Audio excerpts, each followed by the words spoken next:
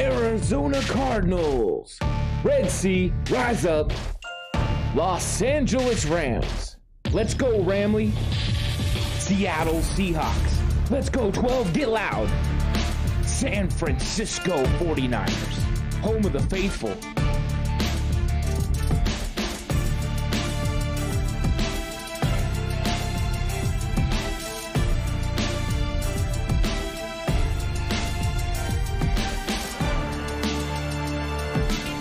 Quest for the West.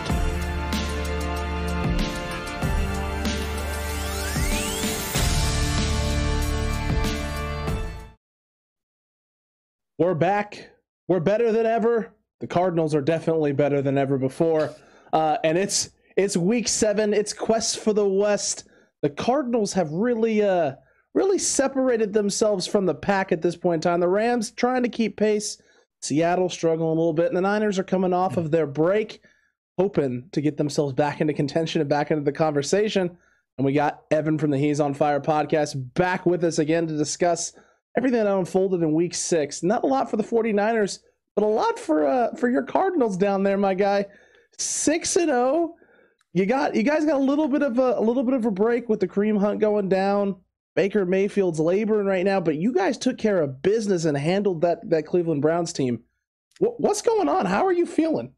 Man, throughout the whole Quest for the West, and when you were a guest on our pod, I was a guest on Cutback. I've been saying the whole time, pump the brakes, pump the brakes, pump the brakes. But now I'm really starting to drink the Kool-Aid. So I wish Sam was here for the Seahawks correspondent, because I really needed you guys to kind of hold me back a little bit, because hell, man, I'm excited. I mean, chances that we go 7-0 are easily probably over 90%. Anything can happen any given Sunday. Obviously, don't ever want to get too high, but never been 6-0. I don't know what this feels like. You know, they say act like you've been here before. I don't know what this feels like. So everything went right.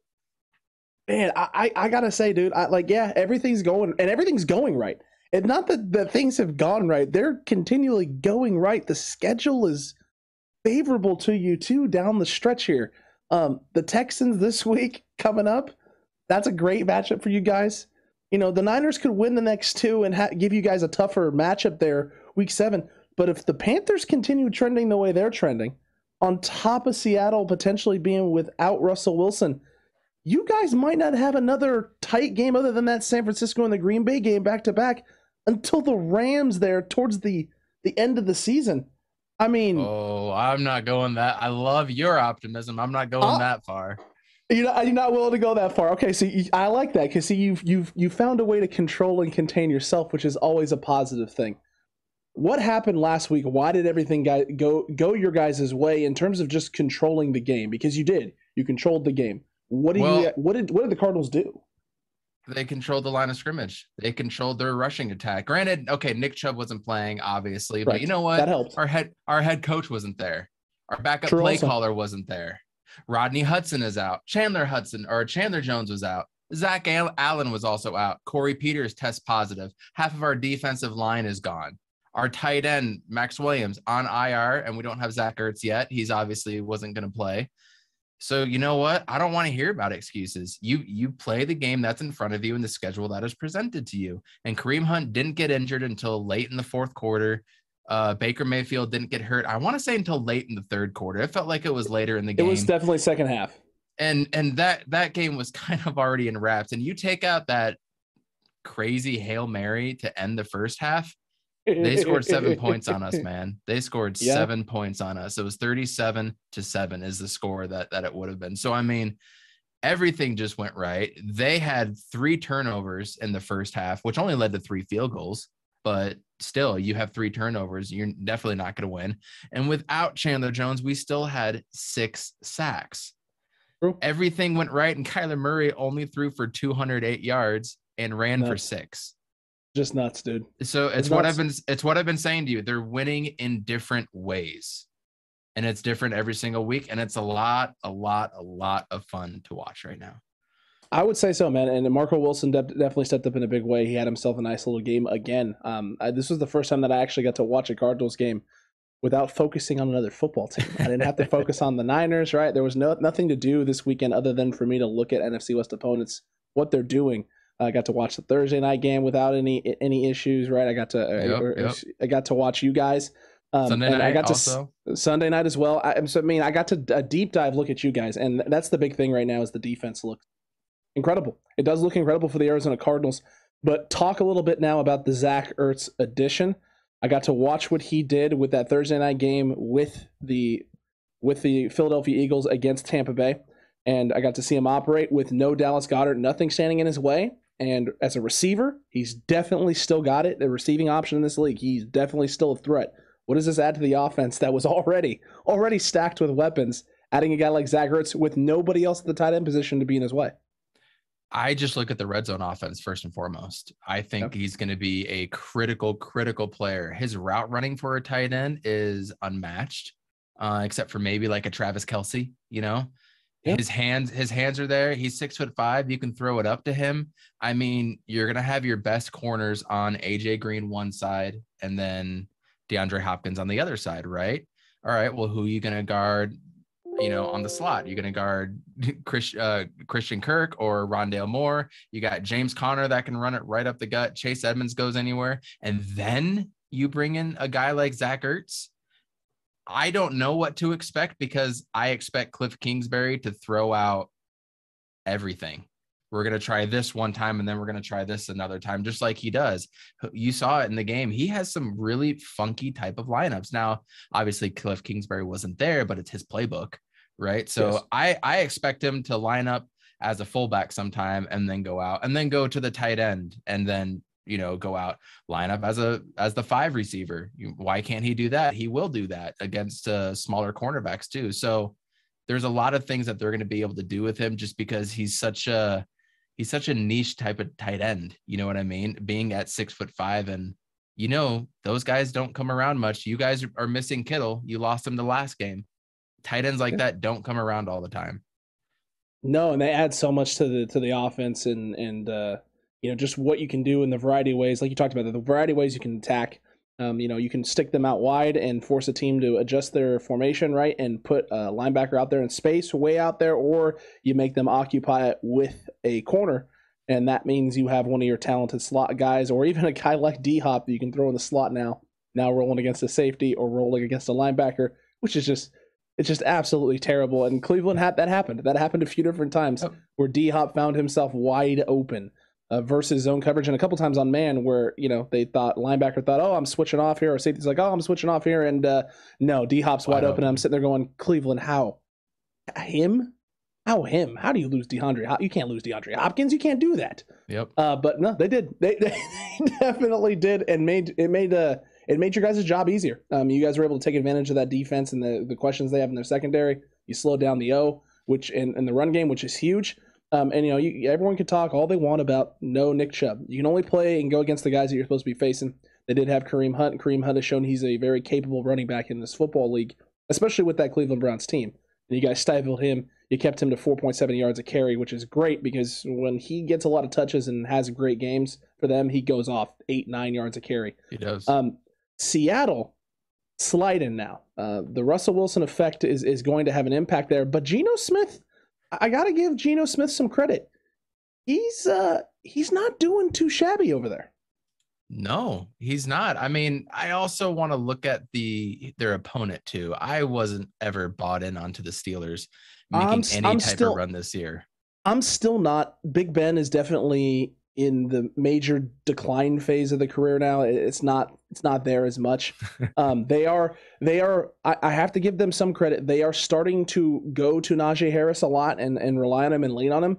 The problem for Najee Harris is that no one respects Big Ben anymore. So they are loading the box, and he is having to do a lot. He had 24 carries, 81 yards rushing, so only 3.4 carry. And he's being utilized pretty heavy in the pass game. I think this is the third consecutive week where he's had 5 or more receptions as well. So this is a guy who's basically getting Derrick Henry workloads as a rookie in this league. That's a lot to throw on to a young running back. Absolutely. I thought Geno Smith actually looked pretty composed during this game. He didn't throw he didn't throw an interception. He threw a touchdown. Alex Collins went off for 101 yards. What the heck? What the heck, man? Offensive line play, man. Offensive line play and a weak defensive line as well too. That just laid them for a defensive line that, you know, kind of prides themselves on getting sacks and stopping the run. They just let him kind of run freely. It was surprising. It was great for my wife who has him on fantasy and won because of him. I can imagine. but man, I was surprised with the lack of physicality, discipline, maybe that Pittsburgh had in the second half. You know, the first half, it looked like they were going to run away with it. Seattle claws back and does what they do. Just typical Pete Carroll, Seattle stuff. And then they just lost at the end to a field goal, and it happens. It does. And when you're getting yourself, if you're Seattle, and I know Sam talked to, he let me know a little bit about this. He couldn't make tonight. He was having some internet issues, but we were talking via Twitter. Fix it, Sam. Fix it. Get it fixed, man. Get in here. He let me know that the surprising part was how well everybody else played with Seattle. Like, you would expect the loss of Russell Wilson to be kind of a deflating thing. And he said it seemed like everyone who needed to step up. The O-line stepped up. Alex Collins elevates. The defense does enough, right, to adjust after halftime. They didn't get a sack on Big Ben, but they did have a lot of pressures. I know that. So everyone stepped up and did their part for Seattle to keep them in the game. And right now, that's all you're asking for with no Russell Wilson. That's kind of what you got to do.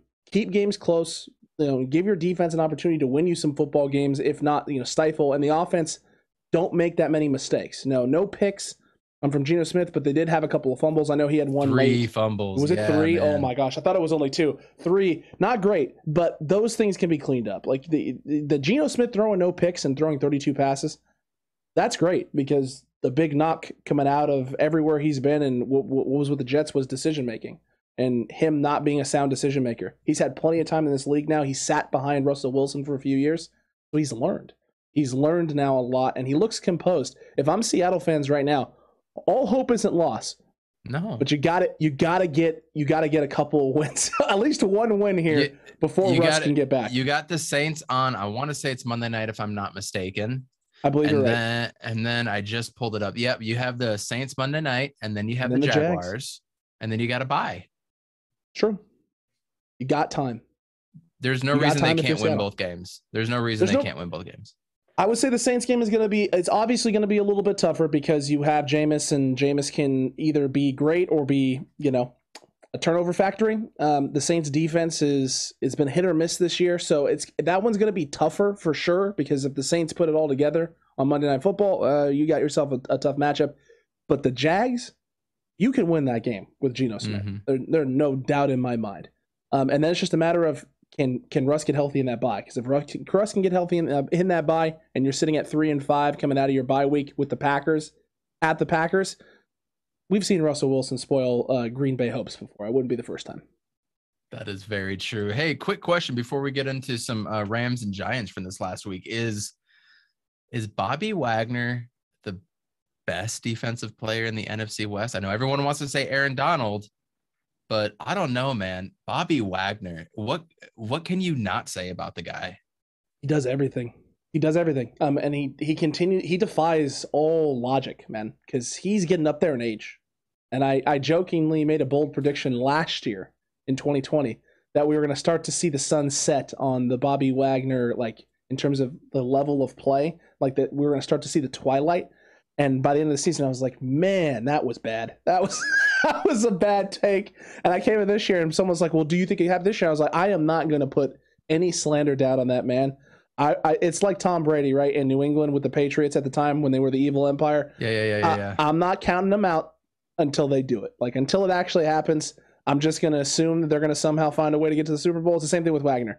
I'm going to assume that he's going to continue to play at a ridiculously high level, like an all-pro level, until he doesn't. Until, he's getting blown off the football, he's not making any tackles, he's getting injured. So until that happens, I'm not willing to say a word bad about Bobby Wagner. That guy has done an incredible job. What a long, lengthy career he's had at an extremely high level. He's going to be a first ballot Hall of Famer, dude. Easily. So get this stat. Last year, he had 138 total tackles. Okay. This year, he has 72 through 6 games. What? 72 through 6. Heck? He needs 66 more tackles in 11 games to match what he did last year. He's averaging 12 and a half tackles per game. On this last one, right? This last one, he had what, 8?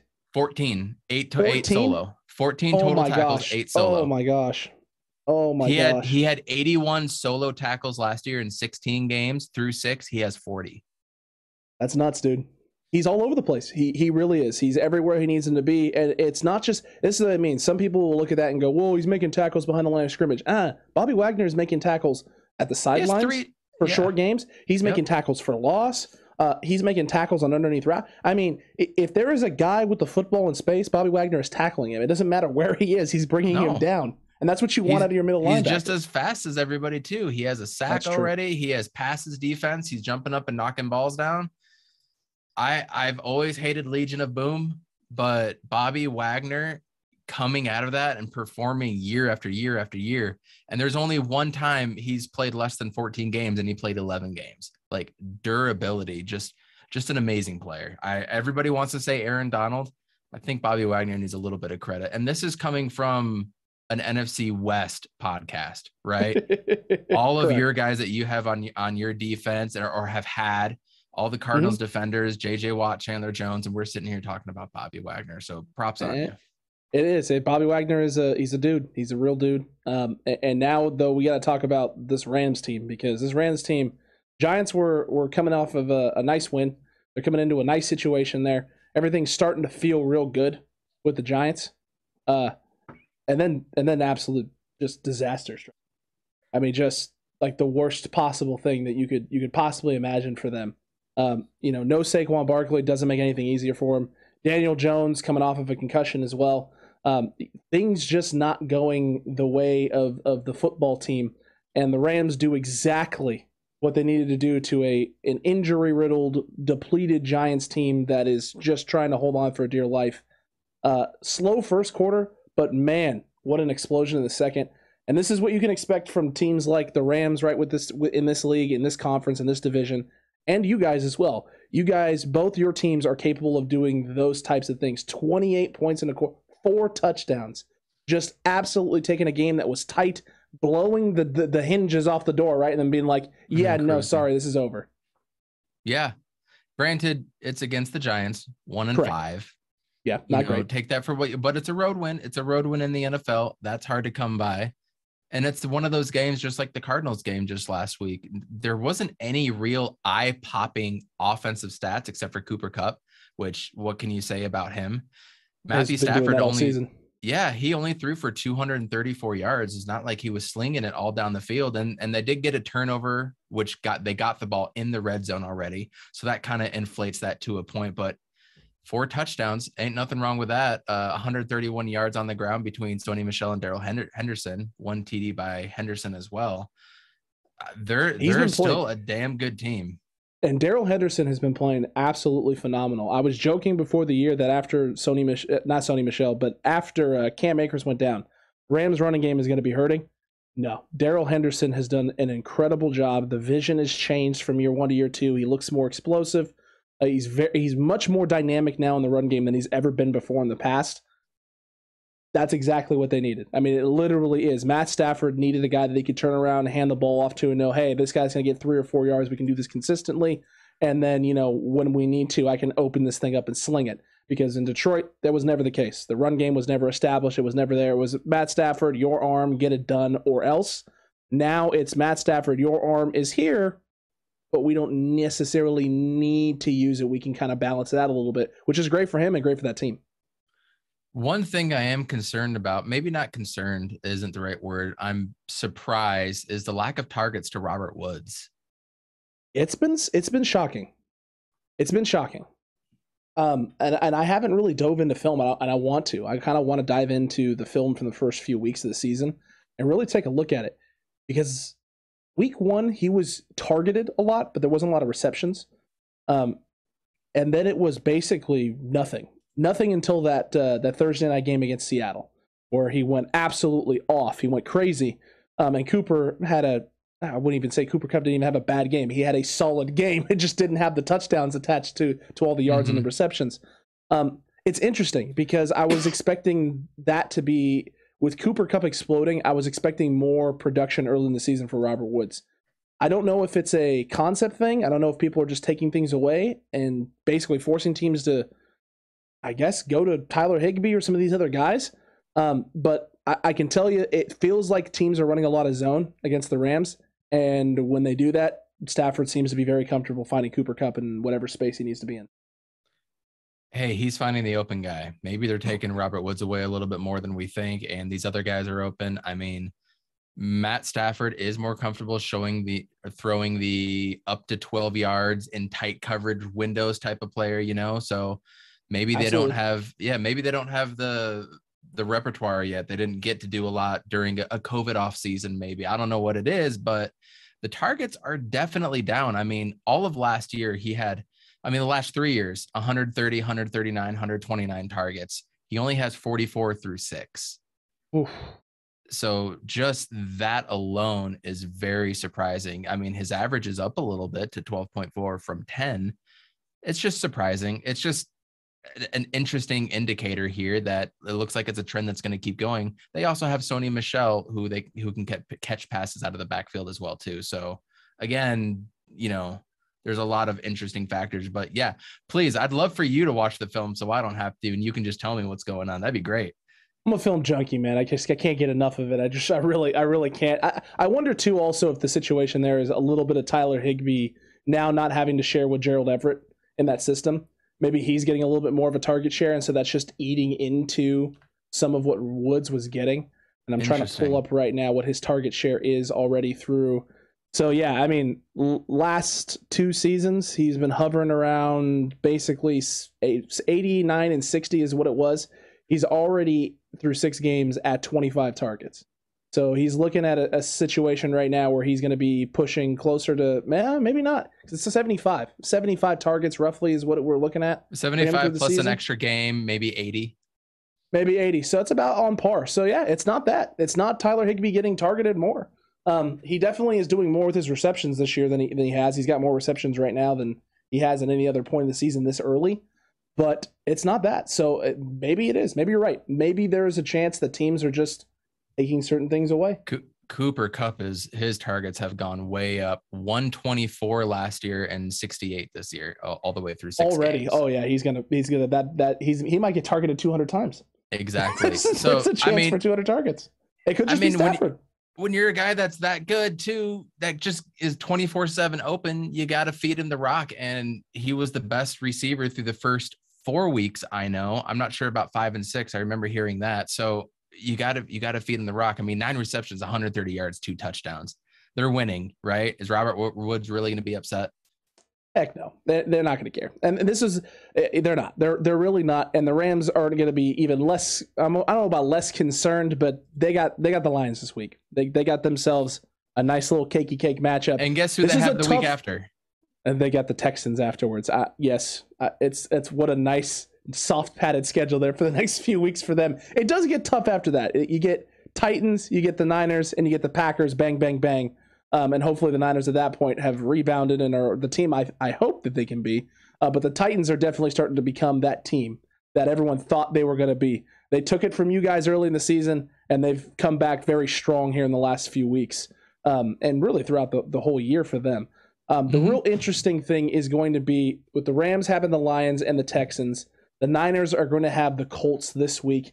And then immediately afterwards, going to have the Bears. So the Niners have themselves 2 great games, 2 great opportunities against 2 teams that are struggling to find an identity, really, with the Colts and the Bears, to get themselves back into the fold and back really into the swing of the season and the swing of the NFC West. So they don't want to fall behind too much. If they fall behind too much, it's going to be a problem.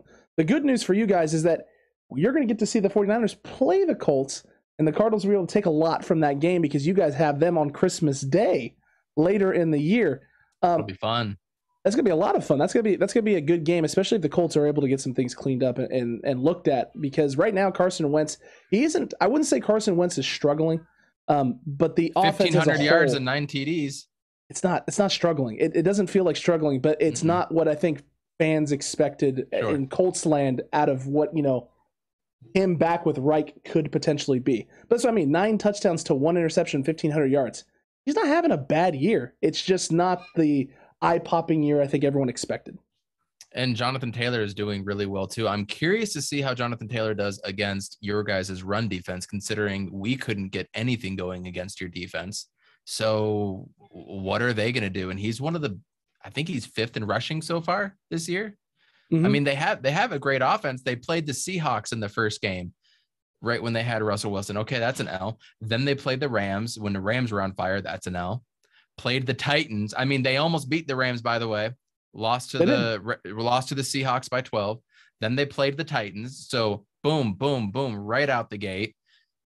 Beat the Dolphins, lose to the Ravens only by 6, crush the Texans. And if they want to stay in the AFC South, they need to win some games. And this could be the type of game that would get the Colts back on track as well, too. So both teams 2-4, desperate for a win. You should see a desperate performance Sunday night.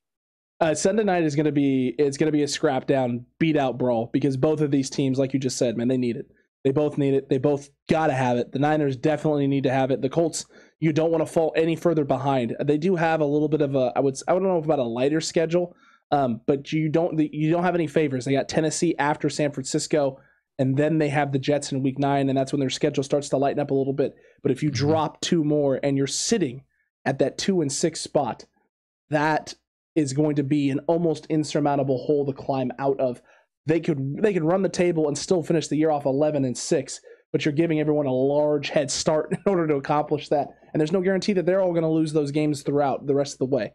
The big matchup is definitely going to be that running game and what the Colts have established with Jonathan Taylor so far through his first 2 years in the league, and how they're going to continue it. And then also, can this pass rush get after Carson Wentz and disrupt him a little bit? Because when Carson Wentz is under pressure is when he starts to make decisions or make poor throws. And poor throws and poor decisions can lead to short fields for the 49ers, whose offense has been struggling. So I'd appreciate that, Carson. Get us some short fields, get us some potential easy points on the board, and maybe that'll kickstart the Niners, though. But no, it's going to be a knockdown beat out of a contest this Sunday. Who's your quarterback? It's Jimmy. It's Jimmy Garoppolo. Jimmy was back at practice on Monday. Okay. Trey was not practicing yet. They didn't practice. They didn't practice on Tuesday. So Wednesday practice, we'll get a better idea of if Trey's going or not. If Trey's out there doing some stuff, then we're probably going to have both quarterbacks available. I would imagine Jimmy's the starter. He's the guy going in. But I won't be surprised anymore if our predictions before the year about the Shanaplan and Kyle using both quarterbacks kind of in tandem and mixing them in and out a little bit more than what we saw early in the season, if that doesn't start happening, now that Trey's had some snaps and had some opportunities and teams have seen how he's used in the system, Kyle could potentially flip the script, get him out there and do some different things than maybe what teams are expecting. Interesting. I would love to see that. But you know the old saying, though, if you have 2 quarterbacks, you don't have one. Yep. I mean, it's true. I mean, it's a true saying. It's been true in almost every circumstance and every situation, but there's always an exception to the rule. So I'm going to hold out hope and faith that this is the exception and not the case. But all signs typically point to that being the actual reality, right? Absolutely. And we're going to find out. The other matchup that I'm intrigued by, I'm actually a little bit more intrigued by this than everybody else would be. We kind of talked about the Seahawks and Saints a little bit. I really want to know what Alvin Kamara versus Bobby Wagner is going to look like. That's going to be the big one, because the Seahawks defensive line isn't all that great. Their linebackers have always been so stout. And so what can LASIK Jameis do to get Kamara just into the fold, right? Yeah, I mean, both in the run game and the pass game, because they'll utilize Kamara in the pass, right? And then in the run game, if Jameis isn't making mistakes and is able to push the ball vertically against the Seahawks defense, which is entirely possible and plausible, then it opens up everything from Alvin Kamara. Like, it just makes his job 10 times easier, because you're not going to stack the box. You're going to have to keep guys deep over the top. You have to keep your safeties deep, which means less safety run support, which means Jamal Adams on an island a little bit more out there in space, or them sacrificing, right, and just having to run cover 3 shell. So now Jameis is dropping back, knowing right away off the get-go, I got Jamal Adams in the box. He might be blitzing. He's definitely at least up here in run support. He's going to be playing underneath, and I got 3 guys over the top. I know where to go with the football. I've seen Drew Brees do this 1,000 times. Exactly. Did you see on what I guess it was last night's football game, Jamal Adams and his intro? Did you see what he said there? No, I missed it. So when they do the intros and they say, so-and-so, I'm from Stanford University or whatever, right? Jamal Adams, best safety in the nation. That's what he said. And then did you see the pick that hit him in the face mask? No, I missed the pick like live, but I saw the replay immediately afterwards. Not best safety in the nation material. It's not the kind of stuff you don't want to put that on national television and then do that. I think he's the most overrated safety in the nation, personally. We call him around here a glorified defensive end. He's just a defensive end pretending to play safety. Like Adrian Wilson for the Cardinals. I remember that. I remember those times. Yeah, except you didn't want to run into Adrian Wilson. No, he'll knock Jerome Bettis down. That's true. That was a mean dude. That was a mean dude indeed, man. Look, this week is gonna be fun, right? The Cardinals get a chance to yet an easier opponent, an easier matchup, but by no means can you take it light. You're trying to get to that big 7-0 and really separate yourself from the rest of the West. Rams are going to try and keep pace against the Lions. Seattle is going to try and climb out of the tailspin that they're currently in, not fall to 2-5 against a Saints team that's hungry and trying to keep pace in their own division as well and keep themselves up in the top and near the top. And the 49ers are trying to reestablish this offense, get themselves back on the right foot, get themselves back into a winning formula and a winning situation. So that way later in this year, later on down the road, we're hopefully still competing with all you guys up there sitting at the top for that top spot in the NFC West. Evan, it's going to be a fun week. It's going to be an exciting week, and let everyone know where they can find you. At He's on Fire podcast. We're also going to be on ASAP Network now, All Sports All Play Network. That just got announced as well too. We're on YouTube, Apple Podcasts, and Spotify. He's on Fire podcast. But hit us up on Twitter. Love to interact with everybody, and thanks for having me on again. Hey, man, always a blast. Always a good time to take a look at the NFC West, see where everyone's at, see what everyone's doing, and see how all the fan bases are feeling, right? Because all of us are fans, and all of us have our own feelings and opinions on the conference itself, the division, and then our own teams. So it's always good to get a little bit of inside perspective and outside perspective as well as the rest of the conference, the rest of the division. It's a lot of fun. Looking forward to next week, man. We'll see you then. Cutback Crew. Quest for the West is heating up. 49ers are in a desperate situation. The Cardinals sitting up on that top spot, sitting at the head of the table. They're feeling good. Red Sea has risen up. We'll see what week 7 has in store.